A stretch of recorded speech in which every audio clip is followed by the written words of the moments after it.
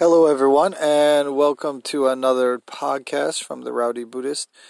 I'm interested to talk about an important concept when practicing Buddhism that I believe is a misgiving or misunderstanding that many people hear, especially in most countries that have a lot of the great creature comforts, where spirituality and spiritual practice tends to be a hobby that people do when they want to do something additional in their life, such as many people take up yoga or meditation, etc.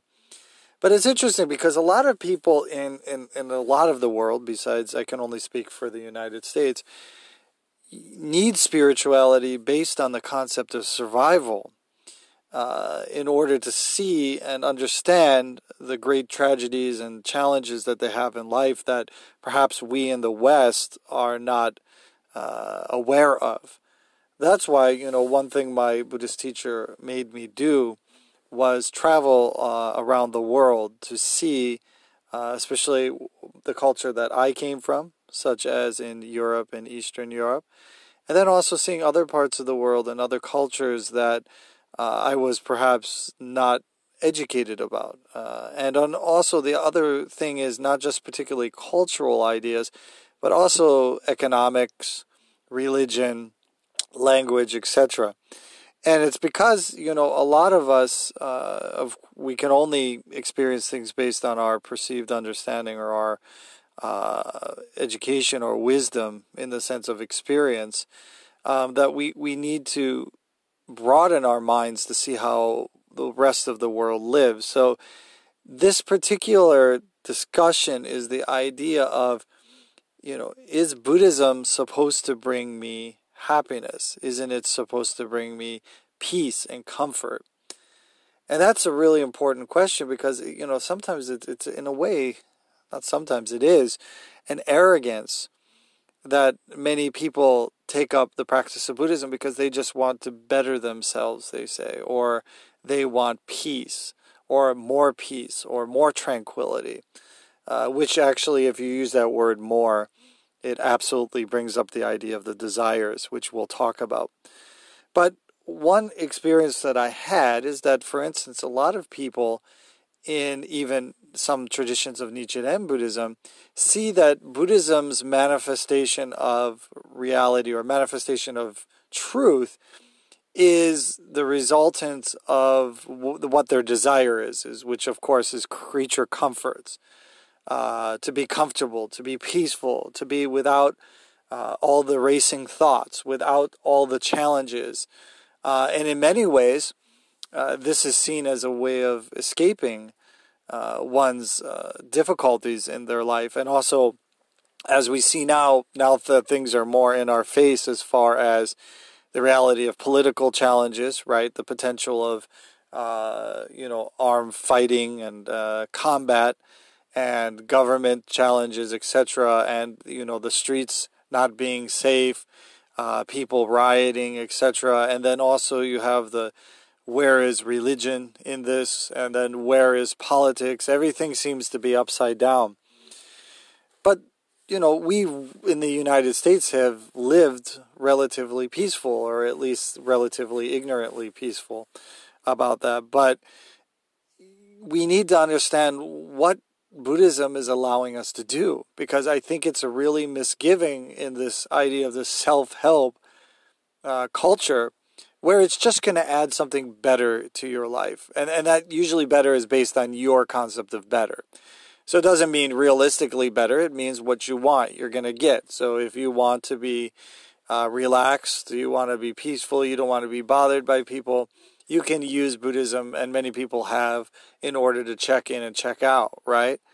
Drop out and, that old Timothy Leary drop in and drop out thing, I believe that's what it is, I can't remember, but which he did with acid, was the idea of just tuning out. So many people have the misgivings that that's what Buddhism is. Nichiren Shonin, which we're very lucky to have such a great example, because it actually comes into conflict with a lot of what we think as Buddhist teachers examples. A lot of Buddhist teachers we see For instance, the basic concept that people think about is the Dalai Lama, someone who's kind, who's smiling, who always has the right words to say.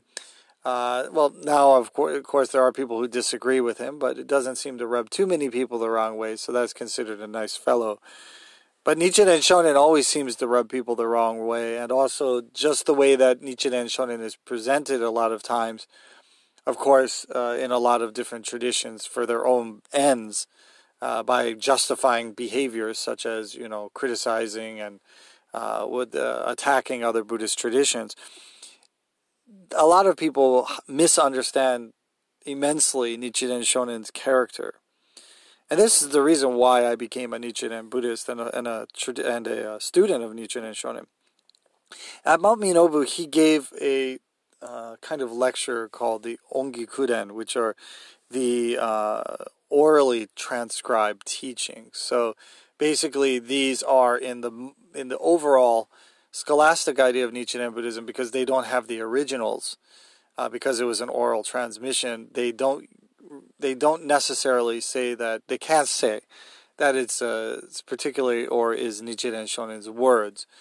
But obviously it's quite important to understand, because a lot of the traditions, even within Nichiren Shu, use this Ongi-kuden, these orally transmitted teachings, such as even the Reidan, etc.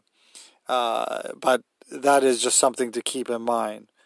So Nichiren Shonin, in this Ongi-kuden, one of the parts that he specifically talks about is that he really explained that while we practice the Lotus Sutra, and especially when you read the Lotus Sutra on chapter 14, if you get a chance, it's called Peaceful Practices. Now, when I was a monk, that was what I thought Buddhism was. A bunch of rules. Stay away from these people, keep yourself out of trouble, follow these rules, and enlightenment will come. That was my concept of Buddhism. So I immediately, the rest of the sutra was kind of off-putting to me, because it was really vague, it seemed like to me. Later to be found out, of course, is essence, which essence is a lot more difficult to grab than a bunch of rules. But the Buddha, he specifically used rules as an experiential teaching, precepts, etc., to lead people to this overall instinctive awareness, because you can't change something that's not in you already. So the idea is to bring out or to shine forth the idea that you have Buddha nature. So you see that, then you learn how you can nourish it and cultivate it. Then naturally, as Nichiren Shonin said, as a snake going into a tube, we naturally straighten ourselves by realizing our true face.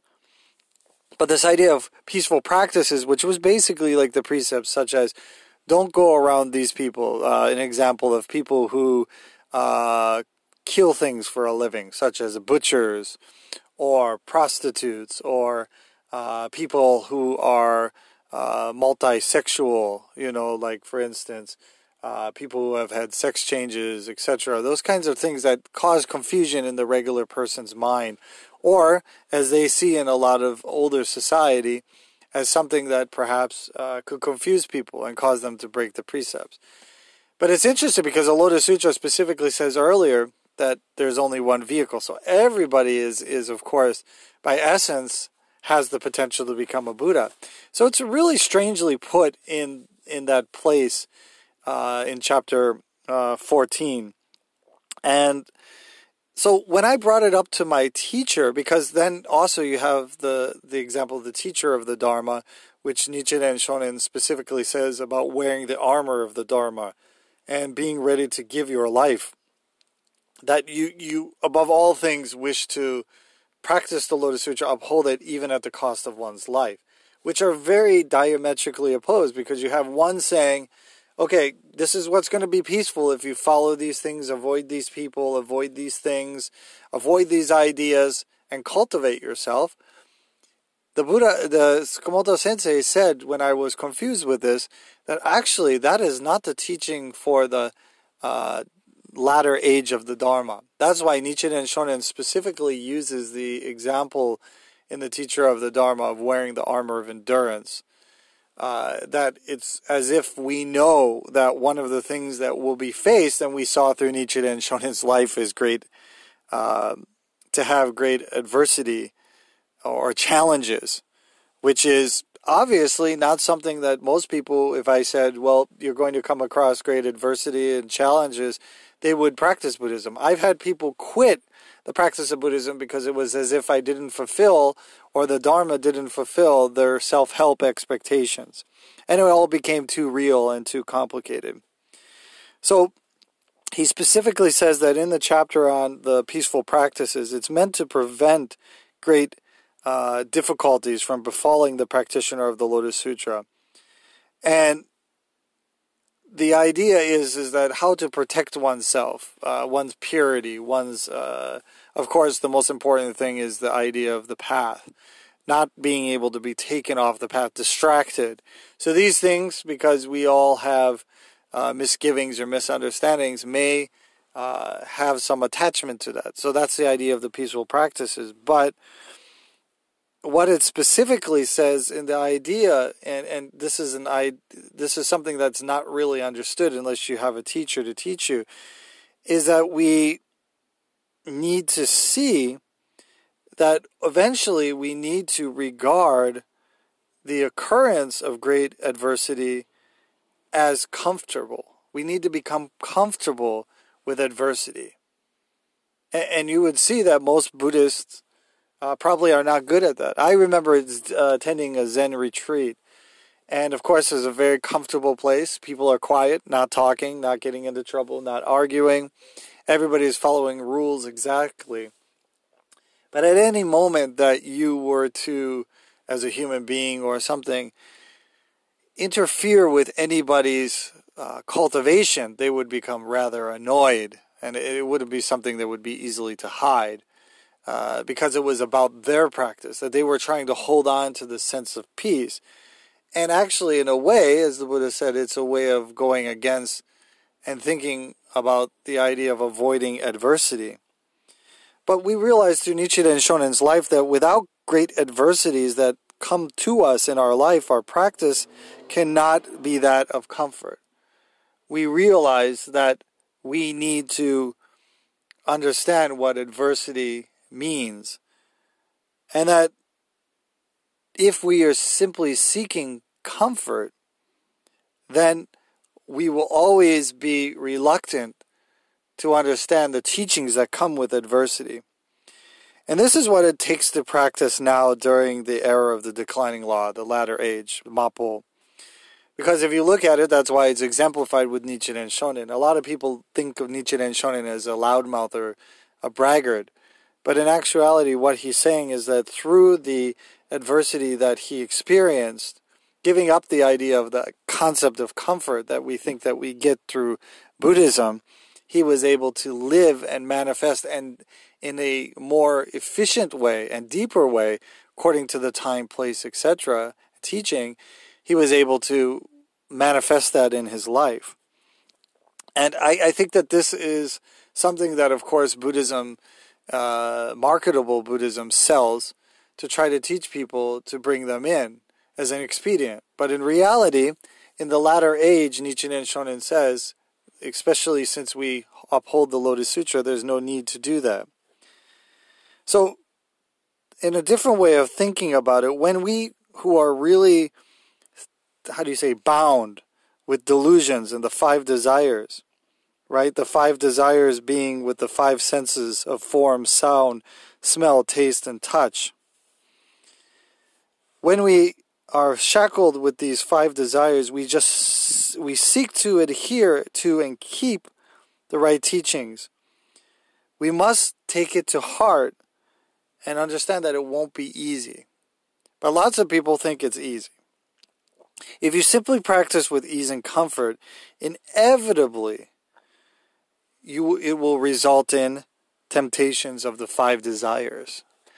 So actually the adversity that we get through our practice is what allows us to go beyond these 5 desires, right? These attachments, because if you look at it, those are the things that need to be regulated. But a lot of people are looking for those aspects within Buddhist practice. So if you look at it, the desires can also spill over into the desire for wealth. That means success, sex, food, drink, fame, sleep. So a lot of times, a lot of other paths, etc., may actually lead and reinforce these 5 desires, leading people to become delusional with their practice and actually be led into, as the Buddha says, evil ways. If we give in to that, the Buddha Dharma will no longer be viable for us. That if we simply give into this concept of being comfortable, being happy, we will fall into these ideas of the 5 desires. When we're working towards purifying our minds and the impurities of the world and pursuing what we understand through the Buddha's example as a pure life, seeking ease and comfort brings depravity. It's interesting to see that because actually there's a lot of depravity in Buddhism. We see that with Buddhist leaders. We see that they're great practitioners, but something within their practice keeps them attached to these forms, these 5 hindrances, these 5 desires, that they end up breaking the Sangha. They end up having affairs with their students, misconduct, mismanagement, etc. This is the reason why we call the Lotus Sutra is difficult. The Buddha doesn't hide that. The Buddha says this is a difficult teaching. He says it multiple times, but people tend to glaze over that, gloss over that. So that is why we practice the Lotus Sutra, and it is difficult, even when it is called the peaceful practices. So when people look at peaceful practices, it's because they're looking from the idea of these 5 attachments. Where in reality, what it's telling us, and that's why we look at the teacher of the Dharma chapter, that in reality, we may wish for that, but in reality, we should prepare ourselves for adversity. The mud of the lotus, that's where we get put our money where our mouth is. And we must always be prepared, just like why it's important we have the example of Nichiren Shonin, for hardship in any circumstance that we may face. That's why I use the word, and this is what Tsukumoto Sensei taught me about the idea of enjoying. And I would always talk about, obviously complain about the bad things, and then always talk about the good things. But in reality, doesn't matter, good or bad. Depends on the state of one's being. Idea of equilibrium. That one's able to see the teaching and take what's needed, the nourishment from that. That is through wisdom. So we must always be prepared for any hardship and in any circumstance we may face. And the validity of anything we do and our practice, just like the practice of Nichiren Shonin, is based on the trials.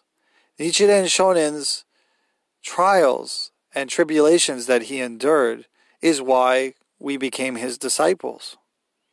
Because of the way he was able to understand it and properly view it through wisdom. We are to know that the adversity that we are encountering in our life substantiates our practice. Nichiren Shonin says, that's why it says in the Lotus Sutra that if you follow the Lotus Sutra, if you practice the correct Dharma, you will endure and experience countless persecutions. And how true that is. But do you think if people really listened, I think again people gloss over that. That they would say, because they hear what they want to hear. They take what they want to take from the sutra. And they leave the rest. So again, because they're simply following the idea of the 5 desires in their mind. The senses they're following. They base their Buddhist practice on senses.